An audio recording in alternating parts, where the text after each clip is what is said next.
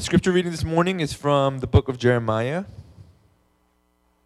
It's Jeremiah chapter 1, verses 4 through 10.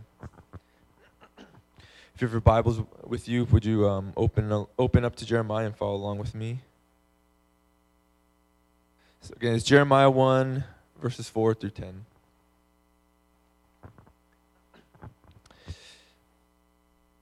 Now the word of the Lord came to me, saying, Behold, I formed you in the womb. Before I formed you in the womb, I knew you. And before you were born, I consecrated you. I appointed you a prophet to the nations. Then I said, Lord God, behold, I don't know how to speak, for I'm only a youth. But the Lord said to me, Do not say I am only a youth, for to all to whom I send you, you shall go, and whatever I command you, you shall speak. Do not be afraid of them, for I am with you to deliver you, declares the Lord. Then the Lord put his hand and touched my mouth, and the Lord said to me, Behold, I have put my words in your mouth. See, I have set you this day over nations and over kingdoms, to pluck up and to break down, to destroy and to overthrow, to build and to plant. It's the word of the Lord.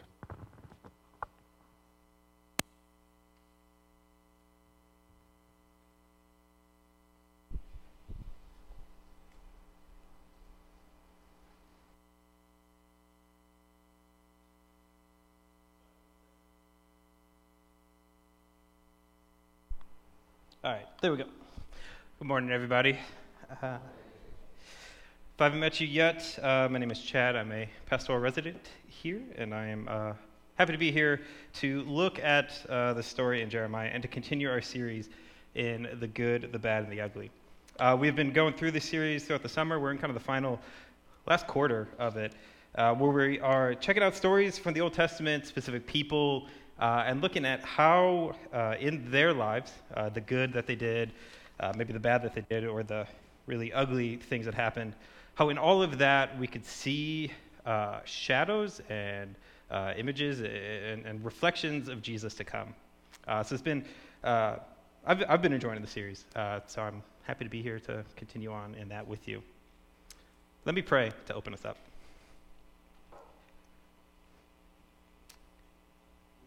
God, thank you that we get to come before you today to read your word, to study it, and to learn from it. Lord, may you be glorified through this time, and may we be edified in knowing who you are and the opportunity to learn more about you. It's in Jesus' name, amen. So there's an archetype in stories, in movies, books, TV shows, an archetypal character called the reluctant hero. This is the person who, when they're presented with an adventure or a quest or a task or whatever it is that essentially serves the plot of the story, they respond, as the title says, reluctantly. Maybe they're hesitant or fearful of what's in front of them. Maybe they're selfish and not interested in joining in with this. One of the most classic examples of a reluctant hero is that of Han Solo in the original Star Wars movies, where he really only gets involved because he's going to get paid a lot of money at the end of it. But I think a favorite of mine is that of the character Bilbo Baggins in The Hobbit, because he is a reluctant hero, not out of selfishness like Han Solo, but out of fear and a desire of comfort. I want to read just a brief kind of portion from The Hobbit that really gives a picture of kind of Bilbo's reluctancy as he is presented with an adventure. So Gandalf comes to Bilbo, who is a hobbit. Hobbits are creatures of comfort. They enjoy eating lots of food throughout the day, drinking with their friends at the pub, reading stories, taking naps, hanging out in fields. Just a life of comfort and obscurity. Gandalf, a wizard, comes to invite Bilbo on an adventure, and Gandalf says, I'm looking for someone to share in an adventure that I am arranging, and it's very difficult to find anyone. Bilbo responds, I should think so in these parts. We are plain, quiet folk and have no use for adventures. Nasty, disturbing, uncomfortable things make you late for dinner. I can't think what anybody sees in them. I think we're often drawn to these types of characters because we can relate to them. I think we'd like to think that we would be like the classic hero, the Luke Skywalkers, Captain America, Harry Potter, who When presented with a challenge or an adventure, they kind of jump into it with gusto and heroicism. But I think if we're honest, or for sure if I'm honest with myself, I can relate with people more like Bilbo, who is cautious, hesitant, fearful, maybe prefer comfort and not stepping out into something unknown or challenging. People like that, when they are presented with a calling, they're just hesitant. They're fearful of that. We see in this chapter in Jeremiah, Jeremiah is being called by God to be a prophet. He is receiving a call from God to go and to do and to serve him. And Jeremiah feels the same way that characters like Bilbo does, that he is hesitant, he is fearful, he is unsure about this calling. Jeremiah's response in verse 6, when he receives this calling, is, "Ah, Lord God, behold, I do not know how to speak, for I am only a youth." He is reluctant about this calling. And Jeremiah is not alone in this. The Bible is full of stories of people who receive a calling from God, and they are reluctant to take it up. Two of the most classic examples, first is Moses in Exodus chapter 3 and 4, where he encounters God at the burning bush, and God tells him to go to Egypt to free his people from slavery and to take them into this promised land that he has designed for them. And Moses responds with question after question after question after question, saying, "God, who am I to do this? How can I go about this task? How are they going to believe me?" Moses is reluctant. Jonah is another classic example where Jonah hears this call from God to go to Nineveh to tell them about God so that they might believe in him. And Jonah doesn't really argue with God. He just dips out in the other direction and completely ignores this calling that God has for him.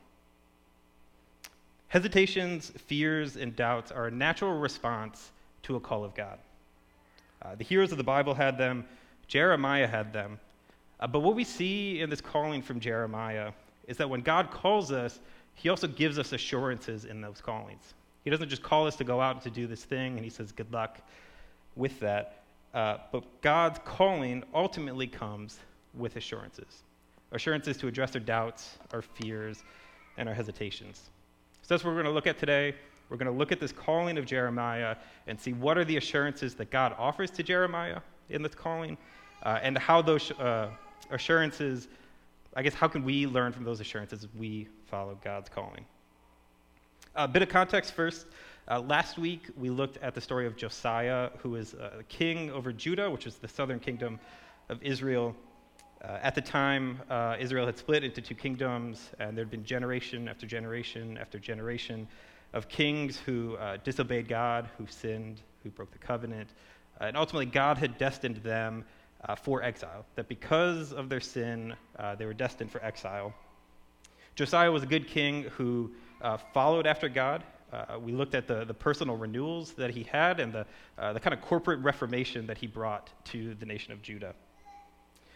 Jeremiah was a boy during the life of Josiah, that he grew up in these reforms and these reformations, that he had experienced his own kind of personal renewal in that, and was heavily influenced by Josiah. In fact, the calling that we have here in Jeremiah 1 takes place during the life of Josiah. However, the bulk of the prophetic ministry of Jeremiah takes place during the lives of Josiah's sons, evil kings, and then ultimately into the beginning years of Israel's exile at the hand of Babylon. So that is the nature in which God is calling Jeremiah to be a prophet. Trials, tribulations, really a hard time to follow this calling from God. So what are these assurances? We're going to see in God's calling that he offers us 4 assurances as we follow our own calling from him. The first is that God proactively calls. God proactively calls. Let's look at verses 4 and 5. It says, "Now the word of the Lord came to Jeremiah, saying, Before I formed you in the womb, I knew you. And before you were born, I consecrated you. I appointed you a prophet to the nations."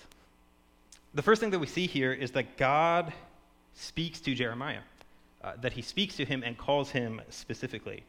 And that for us, God speaks to us and calls us if we listen to him, which is a crazy fact to think about. The God of the universe, the God who upholds all things, speaks to us and calls us into the work that he has laid before us. Before I think we jump into the rest of the passage, I think it's important just to kind of cover how can we discern a calling from the Lord? How do we know that he's calling us? How can we kind of, if we feel like he might be calling us into something, maybe a vocation change or a way of living life or something around our family or whatever it might be, how can we discern that calling? I want to offer up four ways that we can discern a calling from the Lord that kind of work together. These we don't necessarily see in Jeremiah, but they do come from Scripture and my own kind of personal experience. So how do we discern a call from the Lord? First, we hold it up to Scripture. That we take this calling that we feel like we have from the Lord and compare it with Scripture. Is it aligned with what Scripture says, the commands of God in Scripture? Is it aligned with how he has called us to live as believers? And if it is, that's a pretty good sign that might be a calling from the Lord. But if it contradicts Scripture, if you feel like you have this call to go do this thing that stands in opposition to Scripture, it's a safe bet that that's not from God, because God will not contradict Scripture. So the first way we discern a call from God is to hold it up to Scripture, to look at it in light of Scripture. The second is to look at it in light of our own kind of desires and makeup and who we are as a person. What are you passionate about? What do you care about? What are you gifted in? What are you skilled at? Oftentimes God calls us into things that are aligned with the ways that he has made us and the people that he has made us to be. We could also look at our own history and our circumstances, that we look at where have we come from, what experiences have we had, what has God brought us through, because oftentimes where God is leading us is kind of in reflection of where he has brought us through. The things that we have gone through, he uses to take us to where he is going. But then we also look at our present circumstances. What opportunities are around us? Do we feel like God's calling us into something? And if so, are there opportunities to step into that and to follow him with that? And the last way that we can discern a call from the Lord is by relying on other people who know us, who know God, that we can bring it before them, and they can, affirm, does this sound like something that God might be leading me into? Is this something you could pray for me over? Does this kind of make sense with who I am as a person?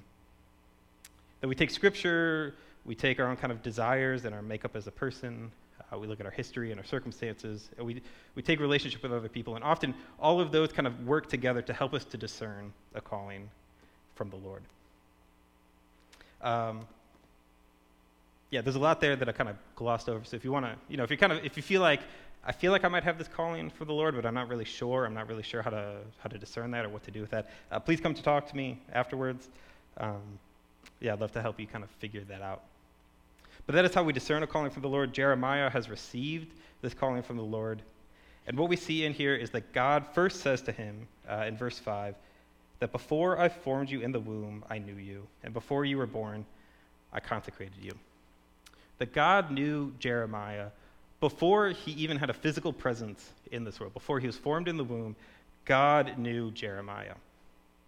And that's the same thing for us, that God knew us before we had any physical presence in this world, before we were born, that he knew us intimately, that he knows us better than we know ourselves, better than our spouse knows us, better than our family knows us, better than our closest friends know us, that he knows us so intimately. And therefore, when he calls us, it is not an accident, that he is not mistaking you for someone else. He's not thinking that you are maybe gifted in a certain way that you're not, that he knows you so much. So his calling of you is no accident. It's not a mistake. And also that God designs us specifically. Again, in verse 5, it says, before you were born, I consecrated you. I appointed you a prophet to the nations. That before Jeremiah was born, that God was creating him, was crafting him, using his personality and his experiences and his skills for this purpose in this calling as a prophet. So for us, our personality, our characteristics, the skills that we have, the experience that we've gone through, all of it is considered as God calls us. And God doesn't make mistakes when he calls, even when we feel like it. I don't know about you, but there's times where I felt like I've been called by God into something, and I'm like, I don't think this is for me. Like, I don't think, I think you've picked the wrong person for this. I can definitely see other people who are better at this. I can remember the first time that I felt God was leading me into vocational ministry when I was a college student. And I definitely felt unqualified, unprepared, the wrong person for the job. I was looking around at other people my age who I felt were a lot more spiritually mature than me, people who I felt like probably loved God more than me, or were better in their spiritual disciplines and were more active in sharing their faith. All these things that I thought was what you needed to be in vocational ministry, and yet God was calling them to something else. But he was calling me into this work in ministry. I had a lot of doubts and a lot of fears over that. I felt like he was making a mistake. But in that, I was faithful in following him. It's been about 10 years of doing ministry, and I've seen how he has used me in that. That there was things about me that I didn't know were there, ways that he created me that I hadn't realized were there until I trusted him into that calling. So how can you have confidence when God calls you? You can have confidence because you can trust his calling is no accident, and he has created you how you are, that he is proactive in his calling of us. The second assurance that God offers us in our callings is that it is God's authority, not my own. I think I maybe missed one. So our second point is it's God's authority, not my own. Oftentimes when we follow a calling of God, it often feels like it is too big for us, that it is too much for us, that we are too small for the task that he has put in front of us. But what we see here, specifically in verse 7, it says, "But the Lord said to me, do not say I am only a youth, for to all to whom I send you, you shall go. And whatever I command you, you shall speak." That we do not rely on our own authority as we follow a calling of God. That we are relying on the authority of God. That he calls us to be his ambassadors, to act on his behalf. And with that comes his authority. That it is his authority that he gives us. It is not our own. We're acting out of his authority, not our own. John Piper wrote an article about this passage, and addressing this verse, he says, "What all this means to us, to the degree that you are led by God into a path of service today, and to the degree that your words conform to what the Bible really teaches, to that degree, to the sense that we feel like we're being called by God and it's a genuine call of the Lord, to that degree can you say with Jeremiah, 'I am not here by my own commission, nor do I speak by my own authority, but I am sent by God, and what he commands is what I say. I am humbled by my youth, but I am encouraged that my commission and my word is not my own.'" That my commission and my word is not my own. This should bring us freedom as we pursue where God is calling us. That you do not have to justify yourself in this calling because he has already done that. That you do not have to prove that you are worthy for this calling because he has already done that. That you are acting on behalf of the God of creation who has authority over all things. That we are acting as his ambassadors and being given his authority to do the work that he has called us to do. In the campus ministry that I was a part of, we had a definition for evangelism that I think kind of highlights this idea. That we would define evangelism as sharing the good news of Jesus Christ in the power of the Holy Spirit and leaving the results up to God.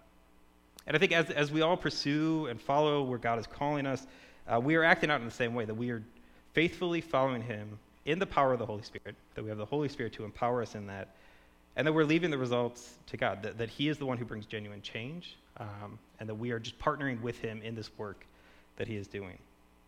That it is ultimately his authority, not our own, as we pursue our calling from him. The third assurance that we see comes from verse 8, where it says, God responds to Jeremiah and says, "Do not be afraid of them, for I am with you to deliver you, declares the Lord." We see that God is present, that when he calls us, he is present in that calling.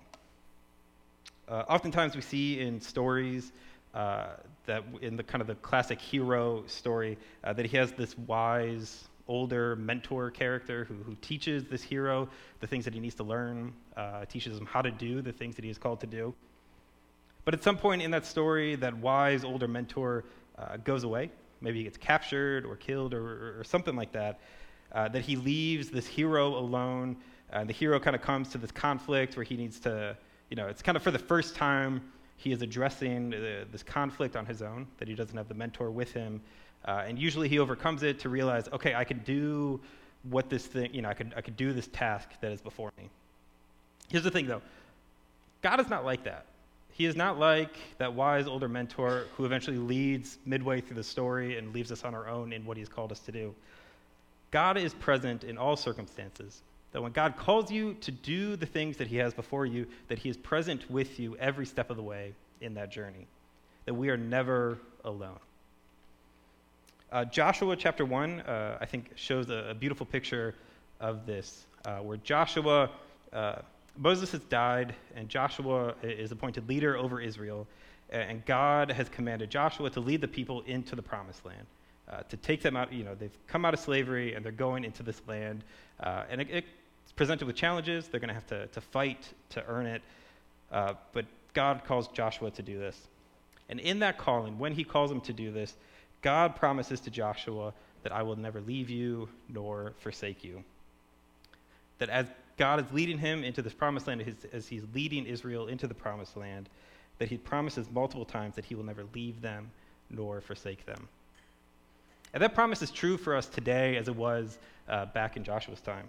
That as God is calling us, he will never leave us nor forsake us. And when you are living out your calling from God and things get tough, because it probably will get tough, that's inevitable, you can rest on the knowledge that you are not alone in that. When the next step seems scary, when the next journey in front of you seems intimidating, you can have confidence because your Father is there. The Father who upholds the entire universe, who it's through him all things can happen, that God is with you as you journey with him. That God is present. The last assurance that we have in our calling, as we pursue our calling from God, comes in verses 9 and 10.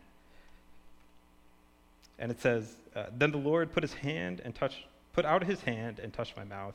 And the Lord said to me, Behold, I have put my words in your mouth. See, I have set you this day over nations and over kingdoms, to pluck up and to break down, to destroy and to overflow, to build and to plant. So not only is God present when he calls us, but he also equips us for the work that he's calling us to do. That God equips people for his work. Jeremiah's initial hesitation in this calling to be a prophet is that I do not know how to speak, for I am only a youth. I do not know how to speak. So what does the Lord do?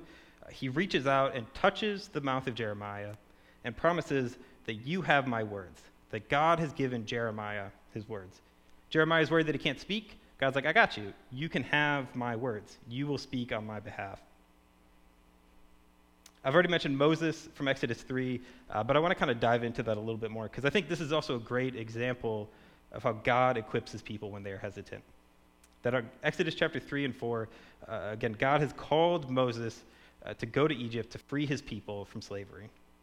And Moses offers up kind of 4 questions, 4 hesitations in that. The first, Moses says, who am I to do this task? You've called me to go to Egypt and to do this. Who am I to do this task?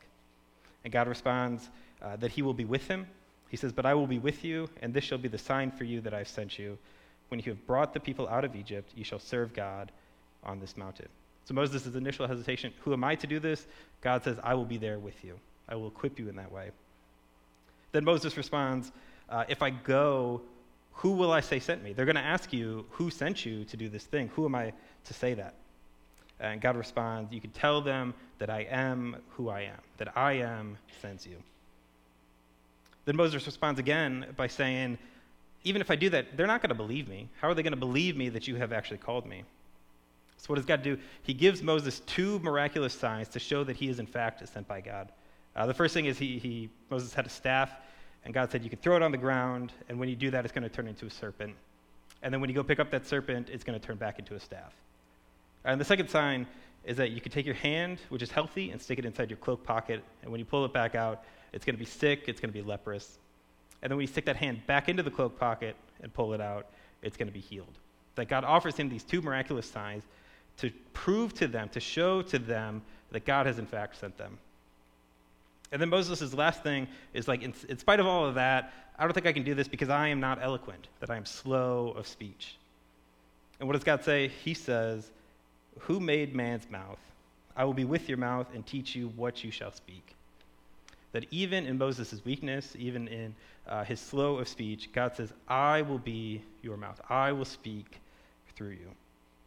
That excuse after excuse after excuse that Moses had, God says, I will do the work to support you in that. I will equip you for this journey that I have before you. And it's the same for us, that as we follow God's calling, and we feel ill-equipped in that, and when we're not sure how we can do it or if we have the skills to do it, God will equip us in that journey. Part of the journey might be a process of learning how to do the things that he has called us to do, but you can guarantee that he is there with you to equip you, to strengthen you, and to be with you throughout that task. So those are the 4 assurances that we have as we pursue God's calling. That he proactively calls us, that he is with us, that he equips us, and that we are acting out on his authority, not our own. But you'll notice that one of God's assurances to Jeremiah is not that his calling will be easy. In fact, God is very upfront with Jeremiah that his calling is going to be very difficult and challenging. That the work that he's called to do is to pluck up and to break down, to destroy and to overthrow. That he was called to be a prophet at a time to tell Judah that they are bound for exile, that because of their sin, God has punished them for exile. And that Jeremiah is going to live during these initial periods of exile, which is not a great time. And over and over and over again, as you read through Jeremiah, you see that Judah regularly rejects everything that Jeremiah has to say. In fact, there's one point where Jeremiah kind of writes down this prophecy on a scroll, and they read it before the people. And while they're reading it, the king at the time cuts up the scroll and burns it in the midst of it. So Jeremiah is called to a task that is not easy, that is full of rejection. Eventually, he's going to be exiled to Egypt in the midst of their exile in Babylon, that he is rejected by his people. We often do not have the benefit that Jeremiah had of knowing the result of what God has called us into. But what we do know is that following God's calling does not guarantee that things will be easy or be comfortable. Yet in light of that, we can ultimately look to Jesus, who sets the example of one who has followed God's calling in the face of trials and tribulations and really hard situations. For that, I want to look at Luke chapter 2, which is Luke chapter 2. Jesus, it's the night that he is about to be betrayed. He goes to the Garden of Gethsemane to pray, knowing what is in front of him, knowing that in a couple hours he will be unjustly arrested, that he will be abused, that he will be crucified. And more than that, while he is on the cross, he knows that he is facing the wrath of God. That while being on the cross, he will receive the wrath that we all deserve for our sin. He will experience the pain and the separation that comes with that. Wrath that I don't think fully understand. We read the story of Jesus on the cross and we see him suffering and we know what that means. Yet I don't think we can fully internalize or imagine the kind of pain and suffering that he experienced on our behalf, facing the wrath of God. So this is on Jesus' mind as he goes to the Garden of Gethsemane in this chapter to pray. Starting in Luke 22, verse 41, it says, "And he, Jesus, withdrew from them, his disciples, about a stone's throw, and knelt down and prayed, saying, 'Father, if you are willing, remove this cup from me. Nevertheless, not my will, but yours be done.' And there appeared to him an angel from heaven strengthening him. And being in agony, he prayed more earnestly, and his sweat became like great drops of blood falling down to the ground." Jesus knew what was waiting for him as he followed God the Father's calling. He knew what was in front of him, and yet he faithfully followed his calling. He did ask, God, if there was another way for you to accomplish your goal, if there was another way that your people could know you, to be in right relationship with you, to experience salvation, if there's any other way to do that, God, please do that. Yet, not my will, but yours be done. I will faithfully follow you into this, even knowing what awaits me. And because Jesus followed his calling, we can now experience new life. And because Jesus followed his calling, we can now receive a calling from God because he has allowed us to be in right relationship with God. That we can know God because of Jesus, and then we can receive a calling for him as his image bearers. Not only that, but because Jesus followed his calling, We can turn to him when it is hard and difficult to pursue what God has called us into. Hebrews chapter 4 talks about how Jesus is our great high priest who can sympathize with us in all things, and with whom we can draw near to receive mercy and grace when it is hard to follow God's calling. When we don't know how we're going to take this next step, when we're uncertain of what's before us, we can turn to Jesus knowing that he has experienced the same thing to a greater degree, and that he was faithful in it, and that we can turn to him for strength, we can turn to him for mercy, we can turn to him for grace as we faithfully follow what God has called us into. So church, what is God calling you into right now? Are you currently in a process of following him where he is called? Are you in the process of discerning, maybe that he's calling you into something new? What is God calling you into right now? And what assurances do you need to cling to in order to be faithful to his calling? Of all these assurances, that he is with us, that he equips us, that he is proactive in his calling, that we act out of his authority, which of those assurances do you need to cling on to be faithful to where he is calling you? Know that God is faithful, and you can trust in him as he leads you where he's taking you. And for those of you who maybe wouldn't consider yourselves a follower of Jesus, this message still applies to you. You know, what God is calling you into is a life of faith. He's calling you to believe that what Jesus said about himself is true, and that what Jesus did is true. He's calling you to believe in him, to receive forgiveness of your sins, and to faithfully trust him with the rest of your life. And I pray that you would do that. Let's close out in prayer.